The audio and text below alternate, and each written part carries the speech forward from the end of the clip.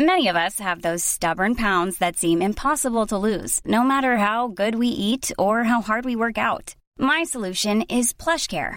PlushCare is a leading telehealth provider with doctors who are there for you day and night to partner with you in your weight loss journey. They can prescribe FDA-approved weight loss medications like Wegovy and Zepbound for those who qualify.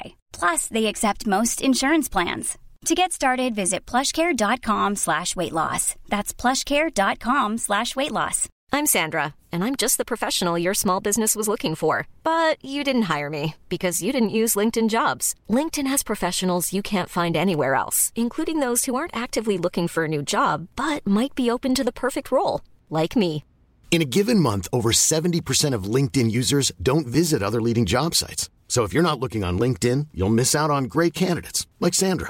Start hiring professionals like a professional. Post your free job on linkedin.com/people today.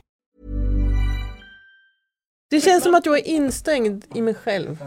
Som att jag har en stor hjälm på mig och som bortkopplad från världen. Så känns det. Med lurar? Ja. Utan lurar tycker jag att jag har ganska bra connection. Hur har det varit? Har ni varit så här lite myndiga och så här professors? Nej, inte så myndiga och professorlika, men inte så mycket flams. Jag är lite tveksam.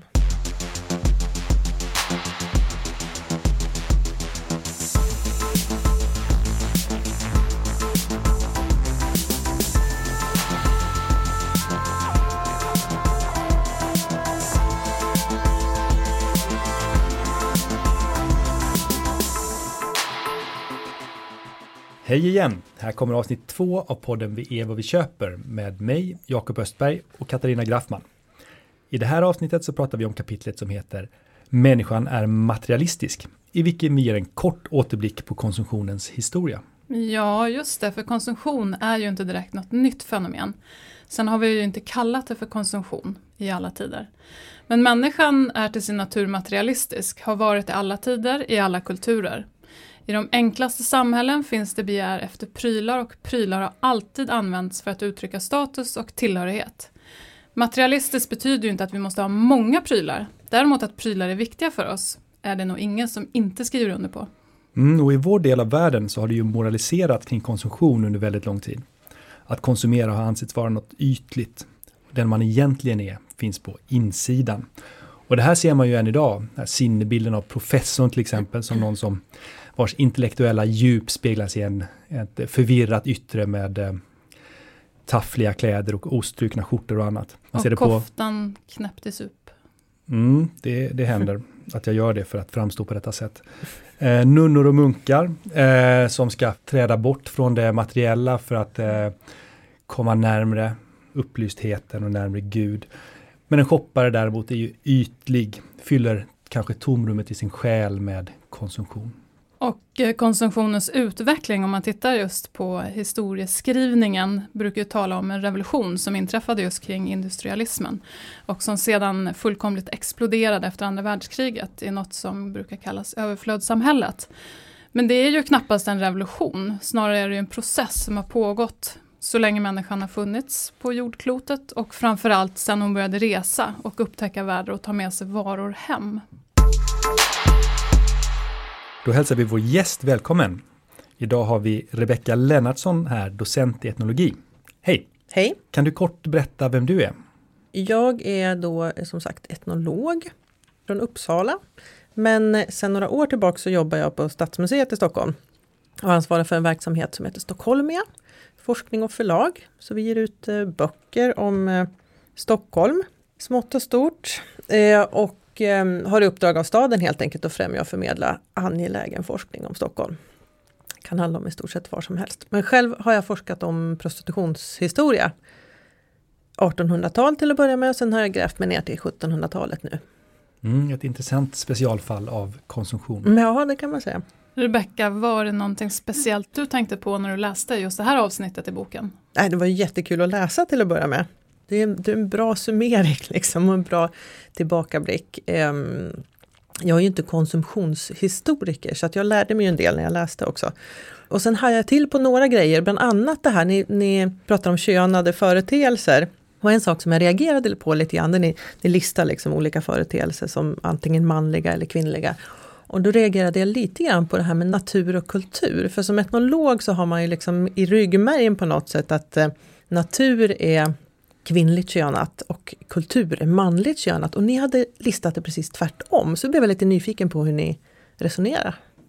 Ja, jag tror att den där tanken bygger nog på att mannen är den här rationella, naturlagsbundna som agerar medan kvinnan skulle vara liksom driven av de här mer som att kulturen då var någon slags ytligare på efterkonstruktion där den här naturliga individen skapar sig diverse maner och annat som uttrycks genom konsumtionen. Jag tror det är den tanken som speglas i när man sätter upp det på det sättet. Men jag förstår ju helt och hållet vad den här... Är det från något speciellt århundrade då? Eller är det mer som en generell skillnad? Så? Nej, det är nog en nutida karaktärisering av det konsumerande subjektet och dess karaktäristika. Okej. Det är intressant, för jag skulle ju säga att det är precis tvärtom ut i historiskt perspektiv. Alltså om man går tillbaka till 1600-talet och framåt, och jag som håller på med liksom sexualitet, så har ju kvinnans sexualitet ofta beskrivits som mer som just naturbunden, och där naturen då är det här just det här okontrollerbara, och kulturen är det som kommer till och som är kopplat till rationalitet och kontroll och ordning och styrning, medan då kvinnan har varit mer intuitiv, känslomässig, känslostyrd, inte minst då i relation till konsumtion faktiskt. Precis, någon slags civilisationsprocesser där man tyglar den här naturmänniskan så att den blir en civiliserad, modern varelse. Precis. Om man tänker då på konsumtion på 1700-1800-talet så är det klart att det ser lite annorlunda ut, för det är ju 2 skilda århundraden. Men om man tittar till exempel på konsumtion på 1700-talet och det finns ju beskrivet då just på 1700-talet där man talade om konsumtion som något värre än digerdöden. För digerdöden var ändå någonting som var övergående. Det var en sjukdom. Men så inte såg för den man som inte drabbades kanske. Men... Nej, men för samhället som stort. Just att en sjukdom är oftast någonting som är övergående. Och just på 1700-talet med män så vet jag att det var ju lite speciellt med konsumtion och män. Ja, det jag slås av när jag försöker tänka liksom 1700-tal, dels så associerar man till överflödsförordningarna naturligtvis, att man ville kontrollera konsumtionen. Och i det fanns det naturligtvis, förutom att man då ville skydda den ena manufakturen och verksamheten i Sverige, så var det ju också en moral i detta med att man inte skulle överflödskonsumera och att man inte skulle, det här lyxen och överflödet var liksom, fanns det en moralisk aspekt av, och inte minst en klassrelaterad aspekt. Precis, man ville upprätthålla ett statussystem som man såg skulle rämna om man lät kreti och pleti köpa statusbringande varor. Ja. Och det handlade ju om allt från att dricka kaffe till att klä sig i siden, liksom skulle man ju styra undan ifrån. Om man relaterar till mitt ämne och det jag stöter på, så har vi Ulla Winblad till exempel, finns det ett exempel. Ulla Winblad känner många till, men långt ifrån alla har jag insett nu när jag var ute och föreläst om henne. Men hon är ju Bellmans främsta musa och hade ju en verklig motsvarighet i Maria Kristina Källström. Som det finns väldigt mycket information om egentligen. Hon dyker ju upp i källorna ofta. Och en gång så står hon inför rätta därför att hon har klätt sig i en röd sidensage-pelisse, som är en sån här sidencap. Och då blir hon haffad på gatan. Därför det var inte okej för pigor att klä sig i siden. Men hon klarar sig undan faktiskt, för att hon kan intyga att hon är anställd hos en sidenredare. Och sen skrivs det också en del såna här pamfletter och lite så här skämtsamma visor och sånt som handlar just om att prostituerade kvinnor klär sig precis som adelskvinnor men i släp. Det fick de inte göra egentligen, utan det var också en sån här överflödsförordning att det var bara adelskvinnor som fick släp. Men då skämtades det om att de här kvinnorna som går på gatan, de behöver ju mycket mer, för de behöver skyla sina ben och så här, värma sig lite grann. Ja, det är väldigt spännande just det där med överflödsförordningar och det är en desperata försök att upprätthålla en samhällsordning. Ja, för det lyckades ju inte heller alltid. Och sen så var alltså det skrivs jättemycket så här.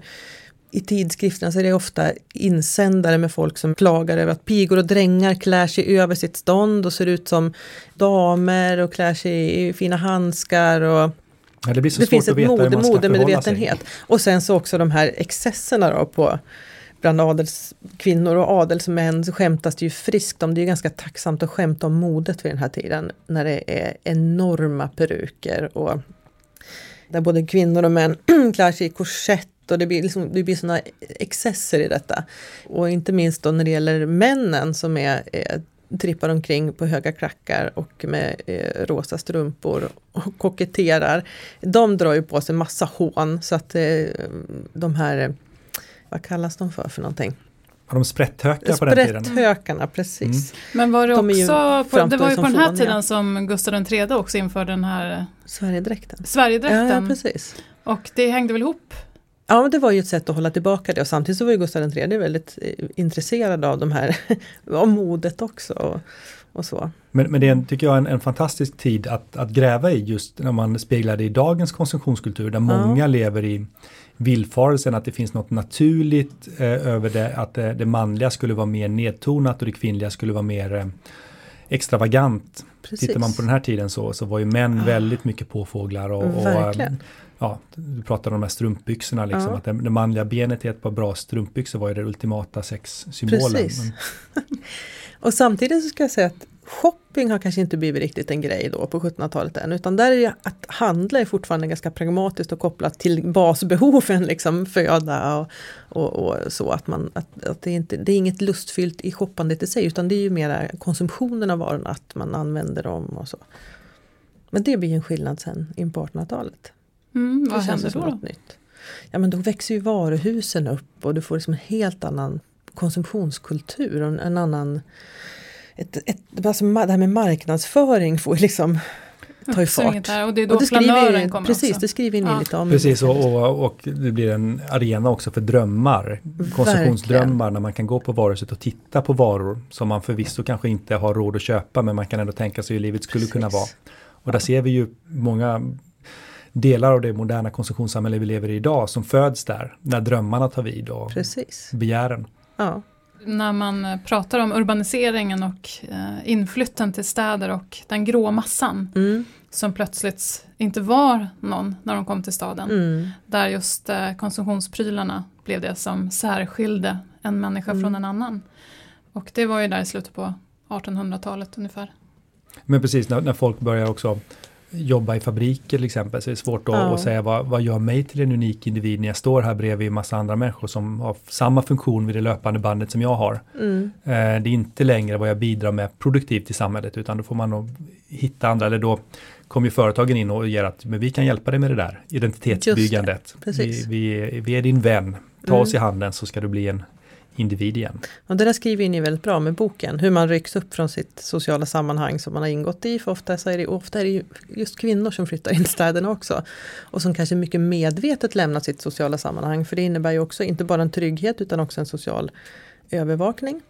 Och så söker man sig till någonting nytt. Det är ganska tydligt i många fall om man liksom går ner i mikrohistoria och söker sig ner på den här erfarenhetsnära nivån.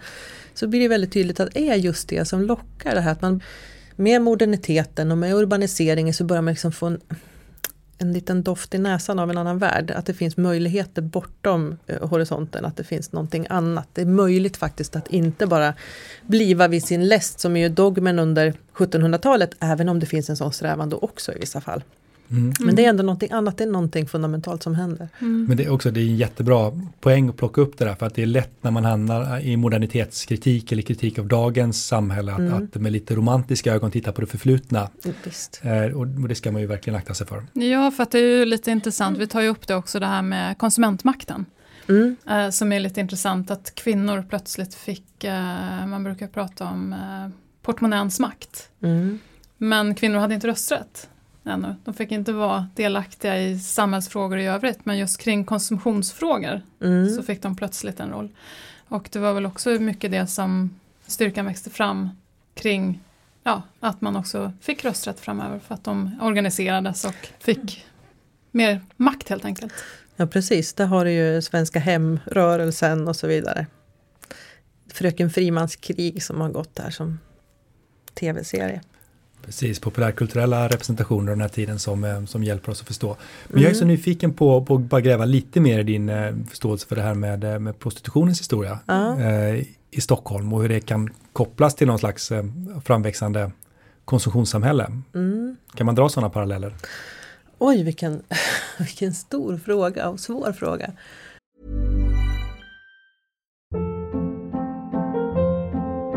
Hold up. What was that? Boring. No flavor. That was as bad as those leftovers you ate all week. Keke Palmer here, and it's time to say hello to something fresh and guilt-free. Hello Fresh. Jazz up dinner with pecan-crusted chicken or garlic butter shrimp scampi. Now that's music to my mouth. Hello Fresh. Let's get this dinner party started. Discover all the delicious possibilities at hellofresh.com.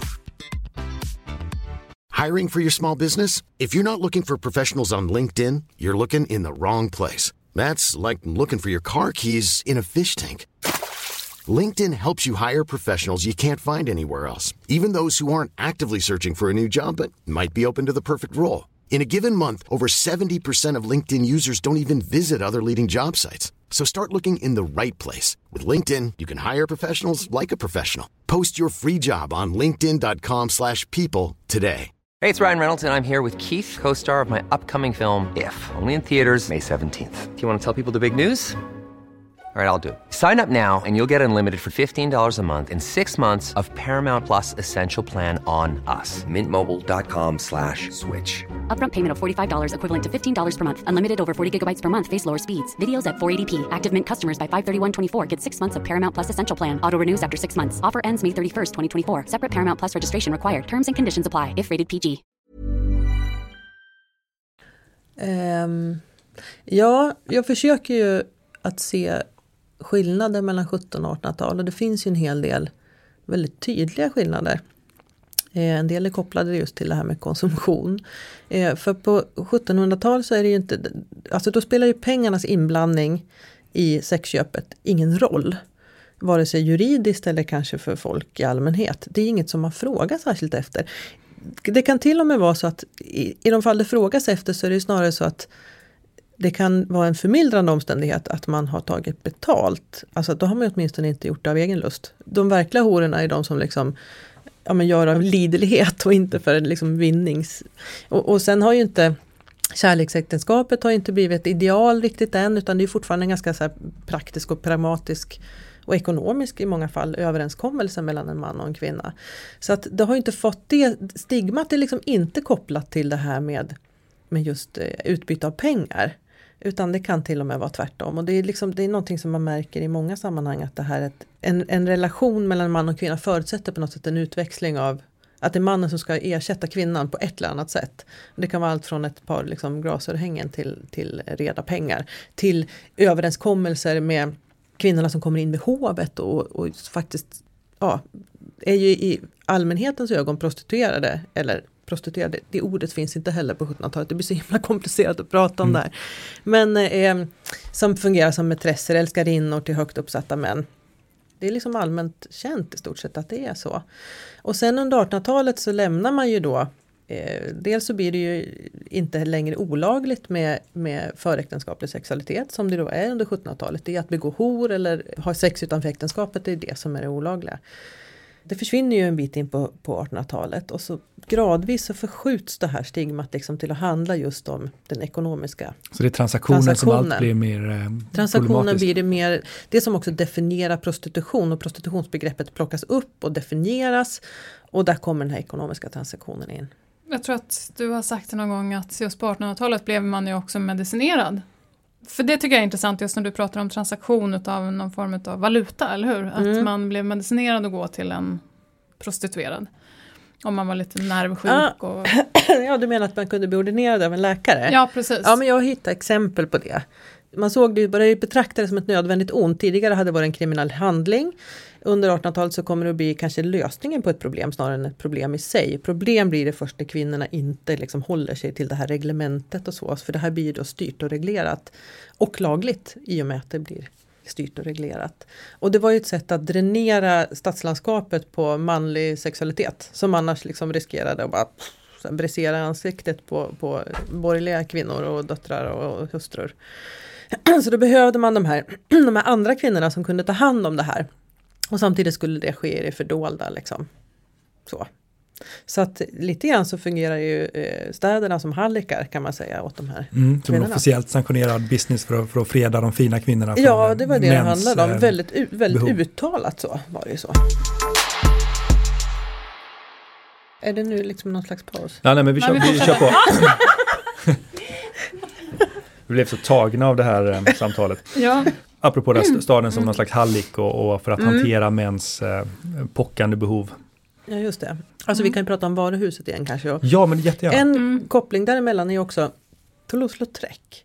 Alltså de här första reklamaffischerna. Det är ju Moulin Rouge-affischer fast omsatta till...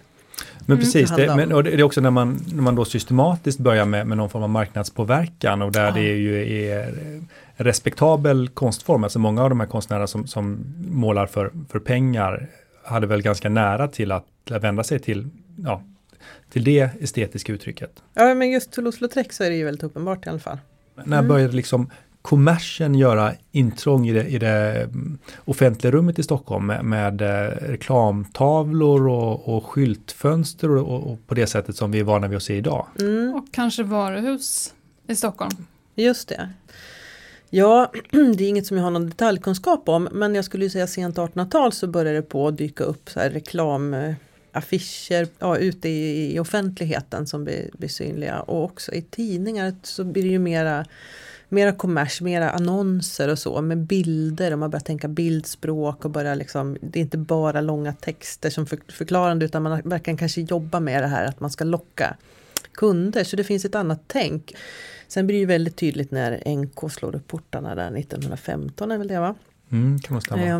Där man verkligen slår mynt av hela den här idén, och då finns det ju redan någon slags grund för det mentalt. Alltså det har skrivits romaner om det här. Och du har Zola som, Damernas paradis, och du har ju Sigfrid Sieverts svenska motsvarighet som jag inte minns vad den heter nu, men som också handlar om det här konsumtionsbegäret. Och jag tror att det finns en diskurs kring detta mot slutet på 1800-talet. Och det är också en del i det offentliga rummet som är accepterad för kvinnor att vistas i på ett sätt som kvinnor inte vistades i det offentliga rummet tidigare. Kan du utveckla det lite? Ja, det är ju rätt speciellt. Och man har ju en idé, tror jag, om 1700-talet som att det är offentligheten på 1700-talet är väldigt... Alltså det finns inte så mycket kvinnor som rör sig i offentligheten. Det har ju i och för sig visat sig att det inte riktigt stämmer. För det är ju väldigt många kvinnor som till exempel driver handel.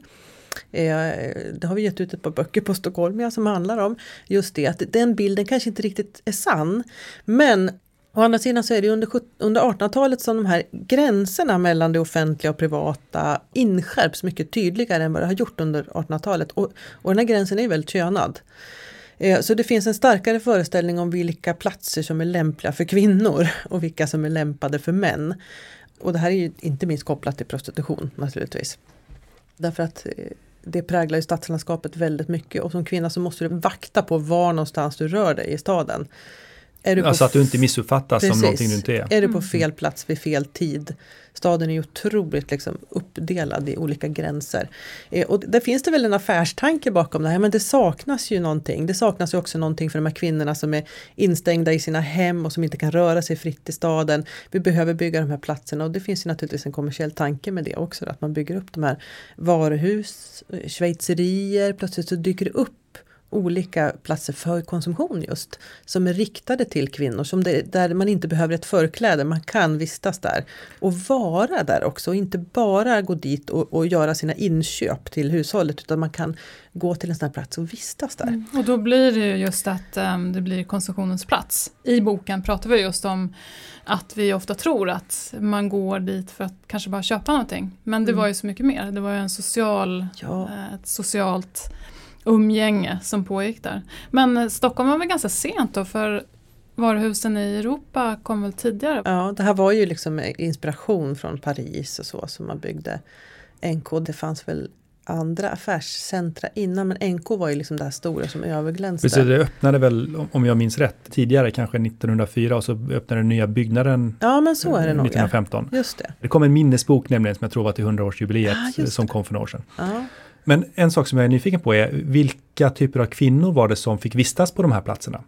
För jag tänker, det var inte alla, var det borgerskapets kvinnor som cirkulerade på NK och sådär, och de här andra platserna, eller var det från alla samhällsklasser? Ja, jag vågar inte riktigt uttala mig om det, men jag kan tänka mig att det här var byggt för de högre klassernas kvinnor. Det var ju de som kunde konsumera, och det var ju det man ville uppnå naturligtvis. Och det var väl också så att i de här miljöerna så byggde man, alltså man hade restauranger, det var verkligen, man skulle uppehålla sig där. Det var ju inga arbetarkvinnor som hade tid med det naturligtvis. Och sen är det ju också så att de prostituerade kvinnorna, de som är liksom i mitt fokus, de var ju portade från, nu har jag inte sett det uttryckligen att de var portade från NK, men däremot så var de ju portade från platser som hörde till, där de högre klasserna rörde sig, nöjeskvarteren liksom. Och sen var de också portade från platser där de kunde gömma sig och liksom bilda kotterier och organisera sig. Och så. Man skulle kunna kontrollera dem genom offentligheten. Precis, liksom. de skulle vara kontrollerbara. Men det är också en väldigt intressant tycker jag, tanke det där med att allas pengar är inte lika mycket värda. Bara för att man har pengar har man inte access till konsumtion. Och det reglerade man ju genom då överflödsförordningar under en period. Ja. Men även i våra dagar så ser man ju det där att alla har inte rätt att konsumera. Lyxmärken försöker ju aktivt hålla borta vissa etniciteter från sådär. Och vill man köpa en Birkin bag från MS så är man inte välkommen om man inte är rätt. Har rätt stamtavla. Sådär. Ja. Jag provade att gå in i Bråställ någon gång och försöka köpa en flådigt kök eller någonting. Man blir fullständigt ignorerad. Det har jag testat. Men jag tänkte på den här med konsumtion och kläder och vilka kvinnor som hade tillträde. Det fanns ju också en rädsla för den här ambivalensen som stadslandskapet födde. Och det var ju verkligen kopplat till varuhusen och de nya konsumtionsmönstren. För nu fanns det ju plötsligt konfektioner, alltså kläder som var billigare att köpa och fler kunde köpa just siden och gå i tjusiga hattar istället för chalett och så. Det var liksom lättare att framstå som dam. Och inte minst då för vissa av de här kvinnorna som jag forskar kring. De fallna kvinnorna. De fallna kvinnorna som faktiskt i vissa fall periodvis kunde göra sig mera pengar då än vad du kunde göra som piga eller hembiträde. Och då kunde de plötsligt passera som damer och klä sig liksom i hatt och parasoll och promenera i Kungsträdgården eller röra sig på NK eller så. Och det skapar ju någon slags ångest i den här borgerliga kulturen som det ju skrivs en del om och det speglas i en del skönlitteratur och det skrivs liksom handböcker i hur man ska orientera sig i den här nya världen där det är plötsligt folk inte lika längre avläsbara. Där man då liksom ner på detaljnivå ska kunna avslöja folk genom knapp och så att man kan se om det här är på riktigt eller om det är... Och det där är jätteintressant just också att dra fram i våra dagar där ju vårt konsumtionssamhälle och det som den här boken i mångt och mycket handlar om är ju alla de här uttrycksmedlen som finns i konsumtionen och där börjar man se att här finns en möjlighet att skapa det själv och eventuellt att skapa en illusion av att vara någonting annat än vad du är. Sen vad det där någonting annat essensen egentligen är, det kan man ju verkligen gräva ner sig i. Men tanken om att man kan skapa sig själv föds. Det som ändå är intressant och som vi också kommer in på i boken, det är ju att i vår kultur så har just konsumtion alltid varit något omoraliskt. Och jämför man i många andra kulturer är det inte alls så. Och det är ju också där vi försöker att poängtera lite grann i det här kapitlet att det är intressant att hur tolkar man konsumtion och varför är det alltid negativt laddat för att i vår kultur alltid har varit något omoraliskt. Och det är ju verkligen något vi har pratat om i det här avsnittet. Så vi vill tacka dig Rebecka för att du kom förbi idag och berättade om konsumtion. Det är redan klara. Det finns ju oändligt mycket mer att gräva i här. Men det är jättespännande att höra och få lite perspektiv på det här med konsumtion från någon som verkligen kan det historiskt. Man får ju läsa boken helt enkelt. Den puffen tackar vi så mycket för.